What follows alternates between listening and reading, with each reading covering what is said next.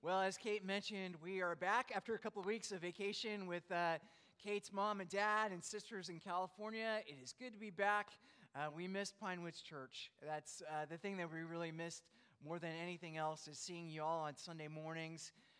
It's fun to watch it online, but it's nice to be in person. So we're glad to be back. Let's give our attention to the reading of God's Word. John 11, we're going to read verses 1 through 44. It's a little bit of a longer passage, so if you don't normally read along, today might be a good day to do that. This is the story of the death and resurrection of Lazarus. This is God's Word.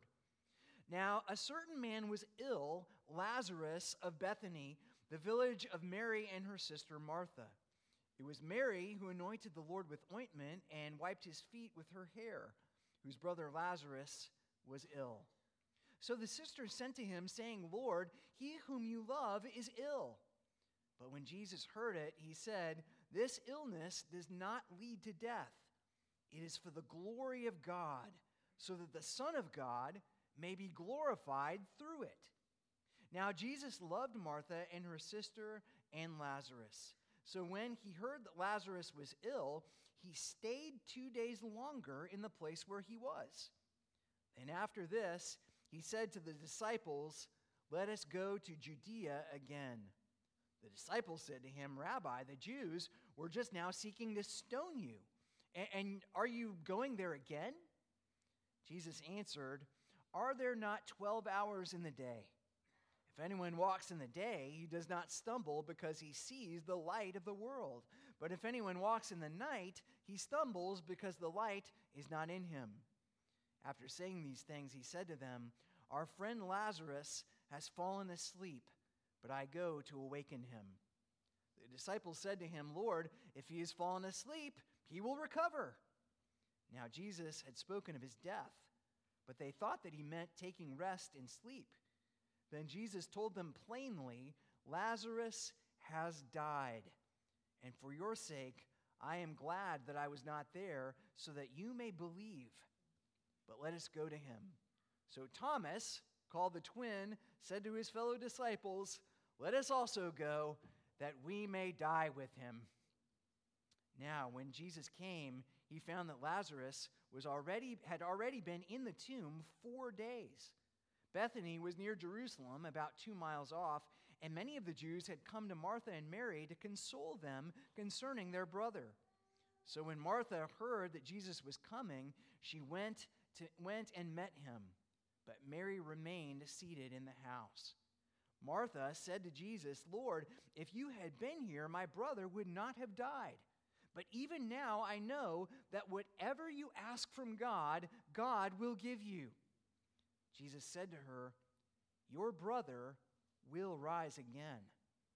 Martha said to him, I know that he will rise again in the resurrection at the last day. Jesus said to her, I am the resurrection and the life. Whoever believes in me, though he die, yet shall he live, and everyone who lives and believes in me shall never die. Do you believe this? She said to him, Yes, Lord, I believe that you are the Christ, the Son of God, who is coming into the world. When she had said this, she went and called her sister Mary, saying in private, The teacher is here and is calling for you. And when she heard it, she rose quickly and went to him. Now Jesus had not yet come into the village, but was still in the place where Martha had met him.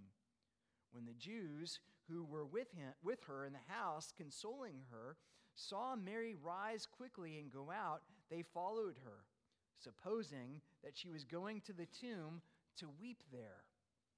Now when Mary came to where Jesus was and saw him, she fell at his feet, saying to him, Lord, if you had been here, my brother would not have died. When Jesus saw her weeping, and the Jews who had come with her also weeping, he was deeply moved in his spirit and greatly troubled. And he said, Where have you laid him? They said to him, Lord, come and see. Jesus wept. So the Jews said, See how he loved him. But some of them said, "Could not he who opened the eyes of the blind man also have kept this man from dying?" So Jesus, deeply moved again, came to the tomb. It was a cave, and a stone lay against it. Jesus said, "Take away the stone." Martha, the sister of the dead man, said to him, "Lord, by this time there will be an odor, for he has been dead 4 days." Jesus said to her, "Did not I tell you that if you believed, you would see the glory of God?" So they took away the stone, and Jesus lifted up his eyes and said, "Father, I thank you that you have heard me. I know that you always hear me, but I said this on account of the people standing around, that they may believe that you have sent me." When he had said these things, he cried out with a loud voice, "Lazarus, come out." The man who had died came out, his hands and his feet bound with linen strips, and his face wrapped with a cloth. Jesus said to him, "Unbind him and let him go." This is God's word. Let's go to him in prayer. O Lord our God, the mighty God who called Lazarus out from the grave, we ask that you would do a mighty work of resurrection in our hearts as we study your word. I pray, Lord, that you would be near to us by your Spirit. I pray, Lord, that you would speak and that we would hear with the ears of faith. Oh, Lord God, change our lives and make us new. For we pray in the matchless name of Jesus, our Savior, our Lord, and our King. Amen. In the Basilica of Santa Croce in Italy, you'll find the famous graves of Michelangelo, Dante, Galileo, and Machiavelli, towering figures of the Italian Renaissance. Among those famous graves, you'll also find a relatively anonymous gravestone that reads this: "I lived in God, I rest in hope, I will rise again in love everlasting." If you ever find yourself in Elizabeth, New Jersey, a little bit closer to home, you'll find the graves of many Christian people buried in small, nondescript cemetery behind the First Presbyterian Church. One inscription reads, "In memory of Luke T. Higgins, who died February 28th, 1818. Aged 25 years, 1 month, and 4 days. Friends and physicians could not save his mortal body from the grave, nor can the grave confine him here when Christ shall call him to appear." Isn't that great? Here's another one. I'll try not to get teary-eyed for this one. In memory of Hugh McBride Britton, son of Henry M. and Eliza Ann Britton, who died May 6th, 1827, aged 1 year, 7 months, and 6 days. Beneath this stone an infant lies, to earth its ashes lent, who shall again more glorious rise, but not more innocent, when the archangel's trump shall sound, and souls to bodies join. Thousands on earth shall wish their lives had been as short as thine. Now, contrast that with what you will find in Hollywood, California, at the Hollywood Forever Cemetery. There you'll find the gravestone of Mel Blanc. Mel Blanc was a voice actor famous for voicing famous cartoon characters like Porky Pig, Daffy Duck, Bugs Bunny, Yosemite Sam, and the great Foghorn Leghorn. He died in 1989. His headstone is engraved with the last words that he made famous: "That's all, folks." It's a striking contrast, isn't it? For many people, death is just the end. Ashes to ashes, dust to dust, rest in peace. That's all, folks. For others, death is just the beginning of life. When I die, I want my gravestone to include my name, all my PIN numbers, because at that point, who cares? And these three words, I shall rise. That simple, beautiful inscription was written on the tombstones of many of the earliest Christians because they wanted everyone to know that death is not the end of our story. Yes, we will die. That is the reality of living in a fallen world. But we will not stay dead. Someday, we will come walking out of the grave and hear something like Lazarus heard when Jesus said, Lazarus, come out. The question is, how do we know that's true? How do we know what awaits us when we die? In a world where many people face death with fear and trembling, is it possible to face death with confidence and hope?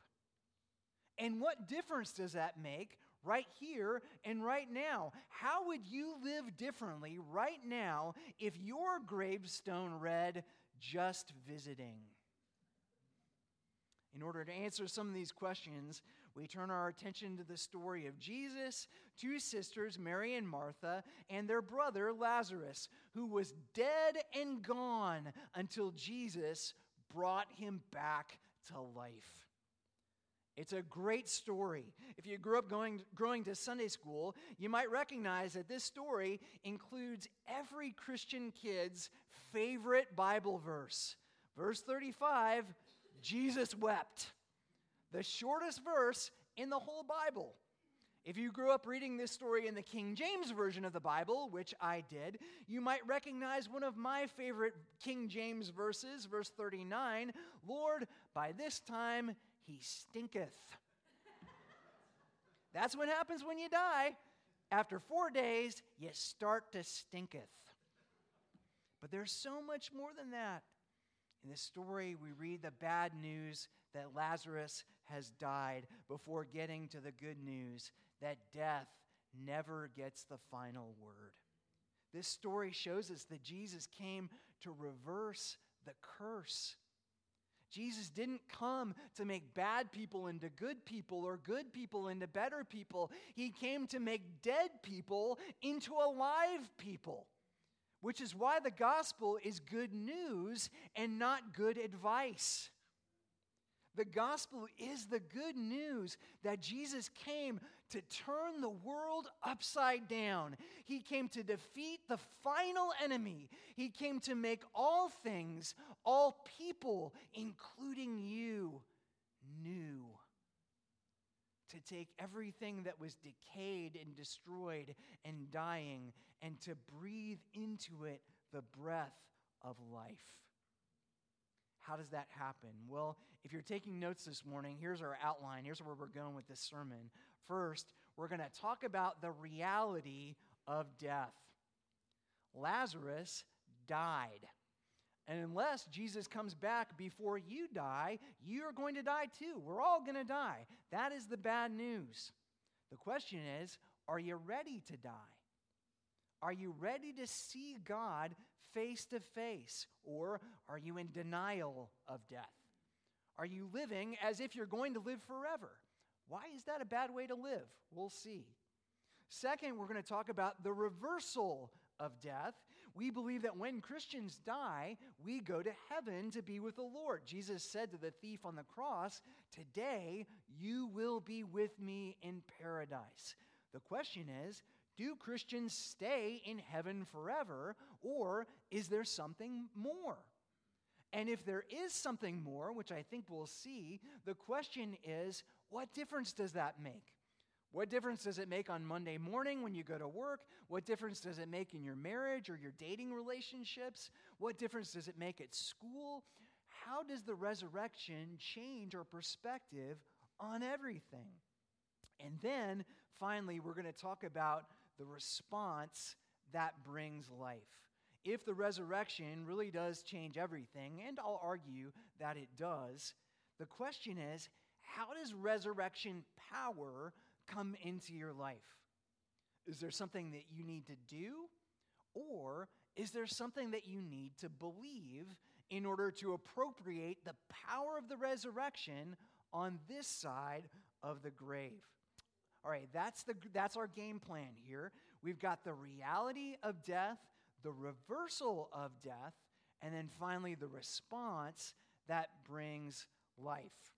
Let's take a closer look. We begin with the bad news, which is the reality of death.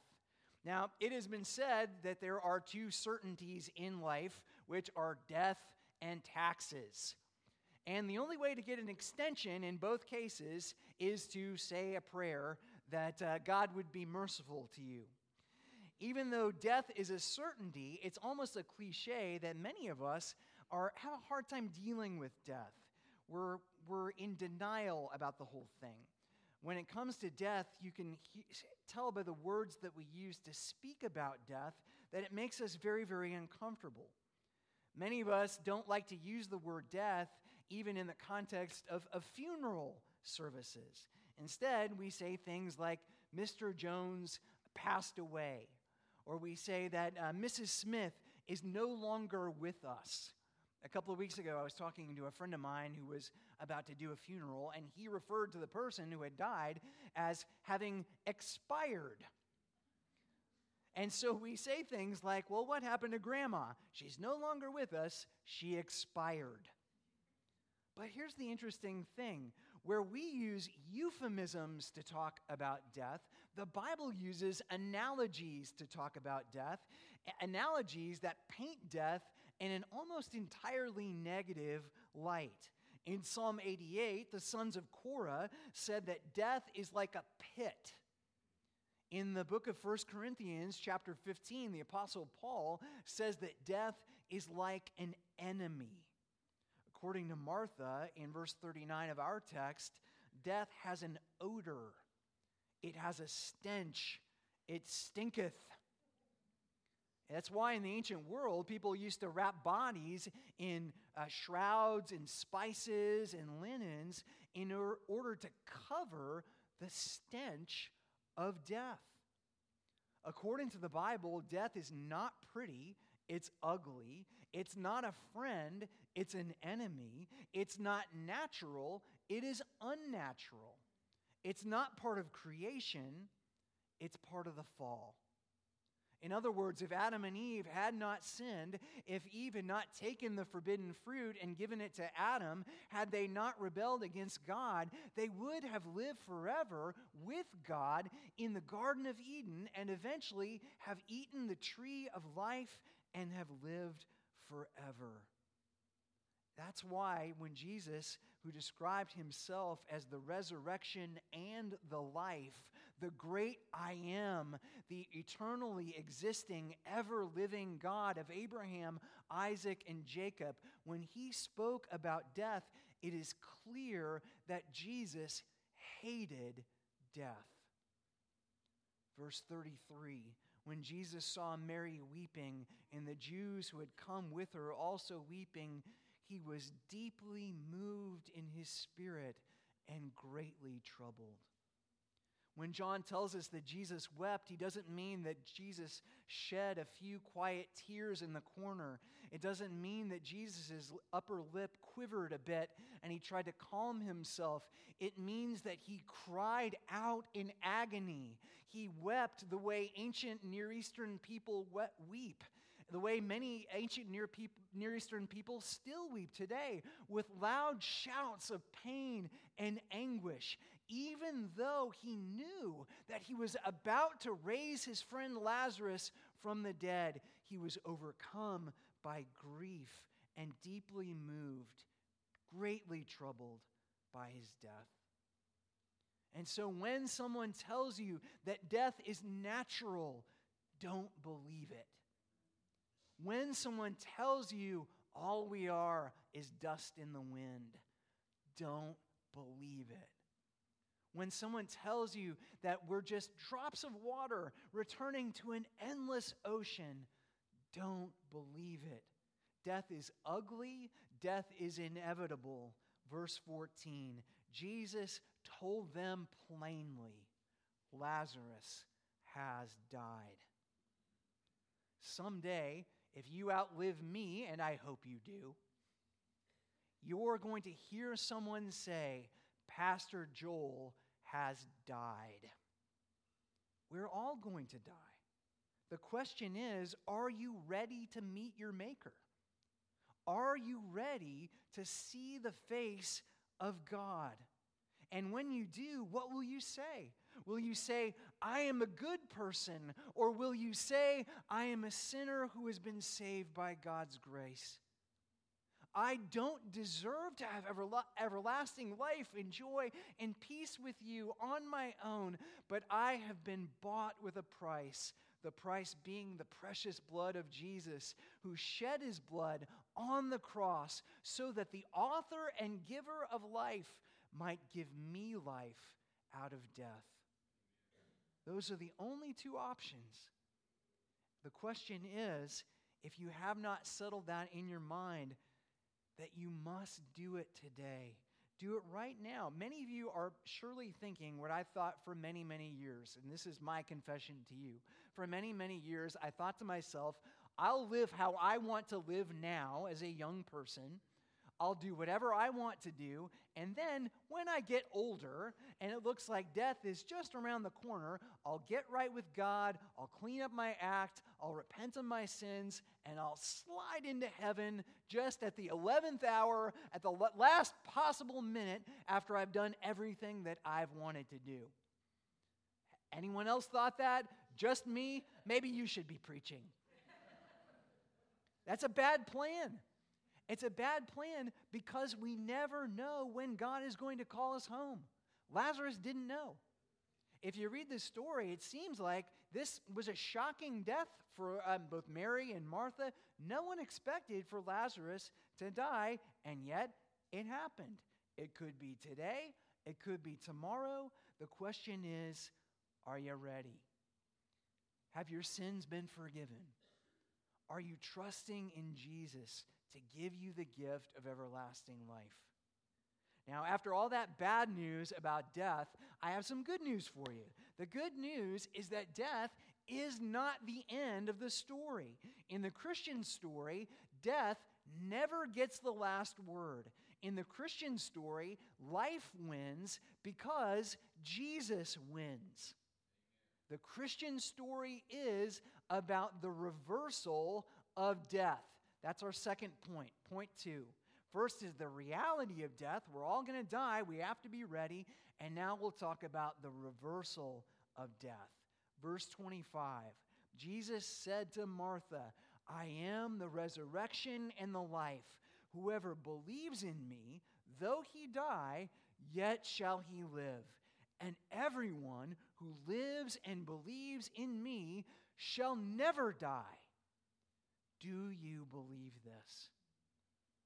What is Jesus saying? Well, I think he's telling us at least two things about the resurrection. The first thing is that he's saying is that we will rise from the dead on the last day when Jesus comes again. In other words, the resurrection is a future reality. When we die, we don't simply go to sleep. We don't simply cease to exist. We don't simply disappear. When we die, believers in Christ go to heaven, and unbelievers, those who have rejected Christ, will go to hell. But even then, we won't stay there forever as disembodied spirits. Someday, on the last day, when Jesus returns, we will rise again physically from the dead. All of us will hear some version of what Lazarus heard in verse 43, Lazarus, come out. If you are a Christian, when you die, your soul will go immediately to heaven. You will immediately be with the Lord. You'll be with your Christian friends. You'll be with your Christian family members. Kathy Diamond is in heaven waiting for us right now. Very much awake, very much aware. Others we've lost recently, Mace Thomas will be waiting there in heaven for us, no longer confined to a wheelchair, no longer paralyzed, no longer a quadriplegic. She's there now, waiting for us. Harry Dutry, our friend, is up in heaven, waiting for us right now. And when we join them in death, we will be aware of what's happening, we will be awake, and it will be amazing. Jesus called heaven paradise. He said heaven will have many rooms or many mansions. If you read the book of Revelation, it is abundantly clear that all of the Christians who are in heaven waiting for us, waiting for the resurrection, are in heaven glorifying God and enjoying Him forever, because in heaven we will be fully and finally forgiven. In heaven, all of our sins will be washed away. Jesus, having paid it all by dying on the cross in our place, will receive us as His adopted sons and daughters, orphan children, chosen in Christ from before the foundation of the world. But in heaven, as great as it's going to be, heaven is not our final destination. Heaven is like a hub city. It's like Houston or Dallas or Atlanta. When we die and go to heaven, it's a lot like going to Denver. We're landing there, but only to change planes. There's still one more place to go until we reach our final destination.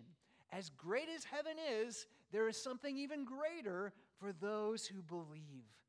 On the last day, dead people will come back to life. What does that mean? I have so many questions about the resurrection. Maybe you do too. Will we be young at the resurrection? Will we be old at the resurrection? Will we get to choose our age at the resurrection? Will we be able to teleport at the resurrection? Will we be able to fly at the resurrection? I wish I knew. People apparently asked the Apostle Paul many of these questions, and he grew a little bit tired of it and just said, "It's going to be different. Stop asking me questions," okay? So I'll heed his advice.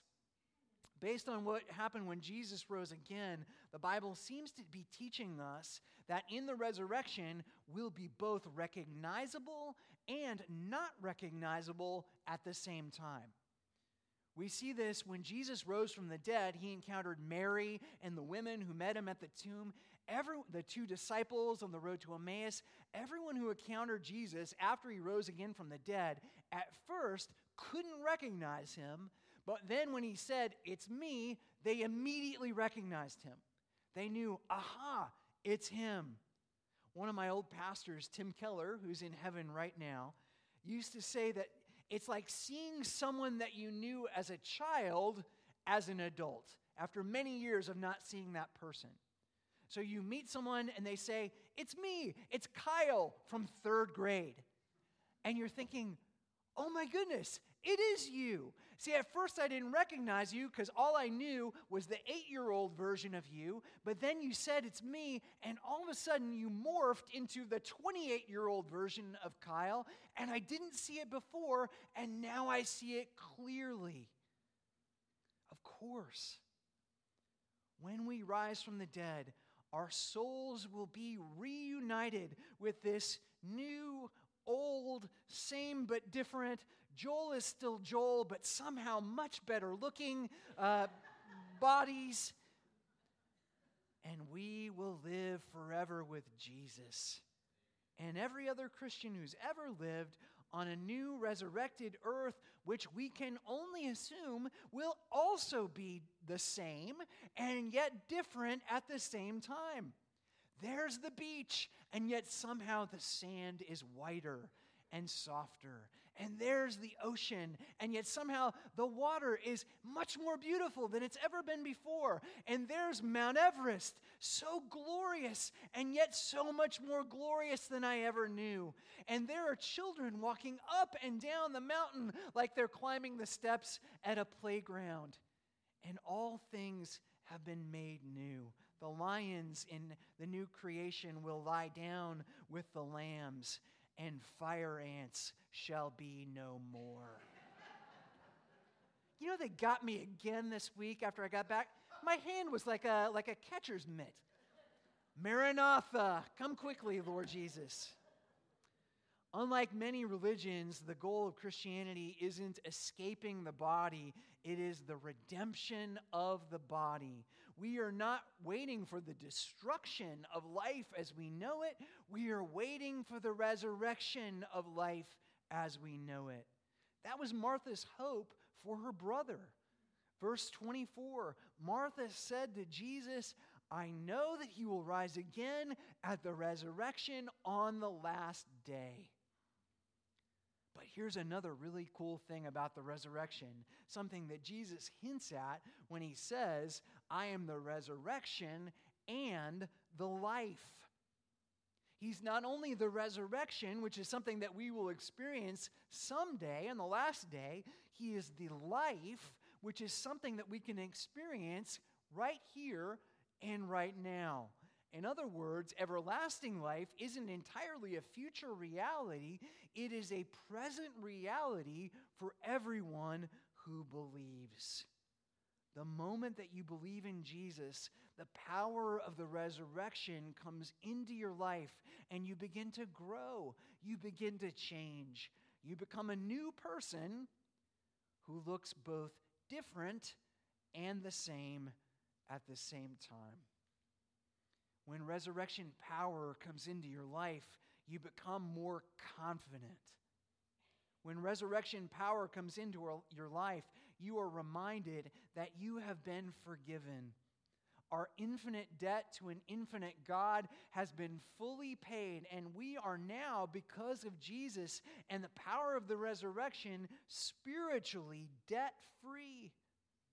When you are right with God, you can walk with your shoulders back and your head held high, and all the little things that seem to bother you so much in life, all the little things that you were anchoring your life around, money and power and relationships and success and popularity, all those things stop mattering as much as you thought they did before Jesus.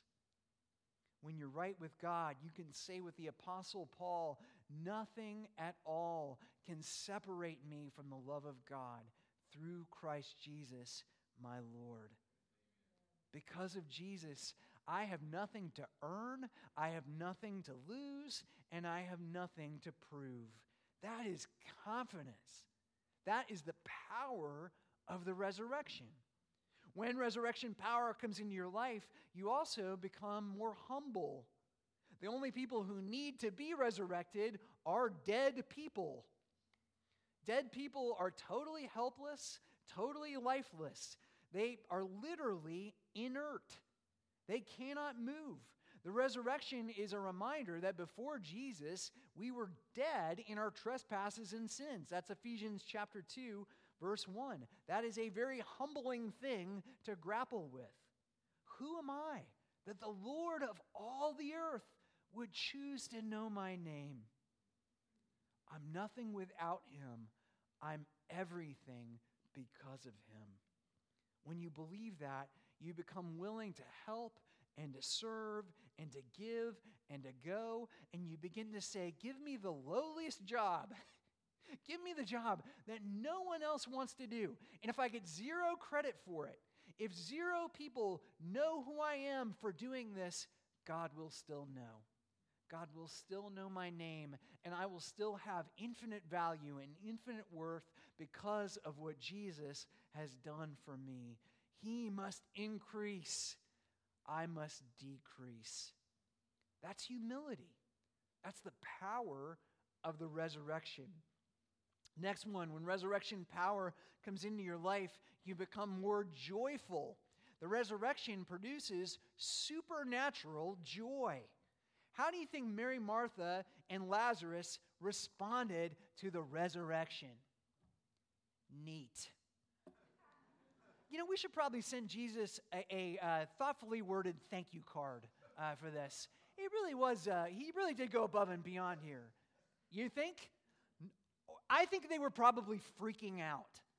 I think that they were probably so overcome with joy that they were laughing and singing and shouting because of the joy of life. Now, think about what God has done for you. He has done something even better than what he did for Lazarus. Lazarus was physically dead. We were spiritually dead. Lazarus was Jesus' friend. We were his enemies. And yet, he gave us everlasting life. He said, "Come forth into the fullness of my joy." Amazing grace. When resurrection power comes into your life, you become more obedient. Fighting sin in your own power and your own strength is not easy. In fact, I will say it is nigh on impossible to live the Christian life in your own strength.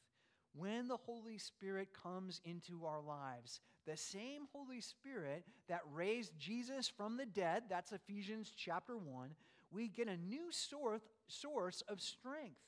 Suddenly, we begin to hate the sins that we used to love and cherish because we know that keeping the sin in our lives and cherishing it is keeping us from experiencing on an existential, experiential level the fullness of God's love for us as his people. When resurrection power comes into our lives, we begin to grow and change. We are being made new. When resurrection power comes into your life, you become more evangelistic. Can you imagine Mary, Martha, and Lazarus not telling people what Jesus had done for them?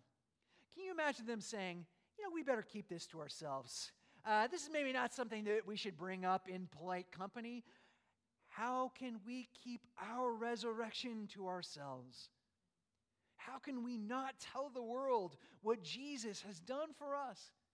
About his infinite love, his infinite grace, and the power of the resurrection which changes stone cold dead lives. I was totally dead, in the grave, stone cold dead, 4 days in, I stinketh. And here God came and brought me back to life. That's who he is, and he can do the same for you. That's evangelism. That's telling the good news of what Jesus did, and then telling the good news of what Jesus has done for us. Do you have that in your life? Do you have that confidence? Do you have that hope? Do you have that power? How do you get it? That's where we're going next. Third thing, last thing, the response that brings life. Verse 26 ends with a very pointed question. Jesus looked at Martha straight in the eye and said, "Do you believe this?" Here's what she said. One of the greatest confessions of faith in the entire Scripture. Verse 27. She said to him, "Yes, Lord, I believe that you are the Christ, the Son of God, who is coming into the world." The power of the resurrection comes into your life the moment you believe. Not when you give, though generosity is important. Not when you obey, though obedience is important.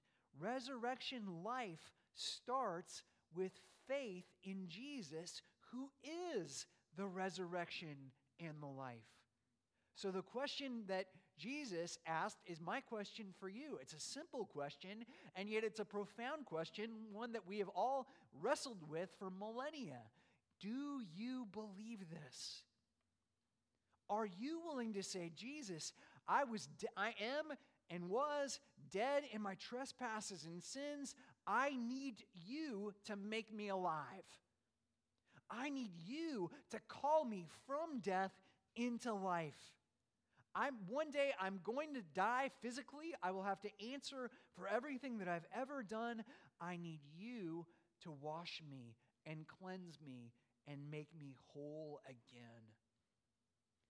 If you pray some version of that prayer, God will answer that prayer. you will hear the voice of Jesus saying, "My son, my daughter, come forth. Come out of your sins and out of your death into the world of forgiveness and light and joy and peace." In just a minute, I'm going to close this sermon with a prayer. And if you'd like, you can pray that prayer along with me. But if you need to use that time to pray a different prayer, why don't you do that now? Why don't you pray the prayer of a spiritually dead person asking Jesus, who is the resurrection and the life, to give you life? He'll answer it. And the moment you receive him by faith, he will call you out of the grave, and the glories of resurrection life will begin right now. Let's go to God in prayer.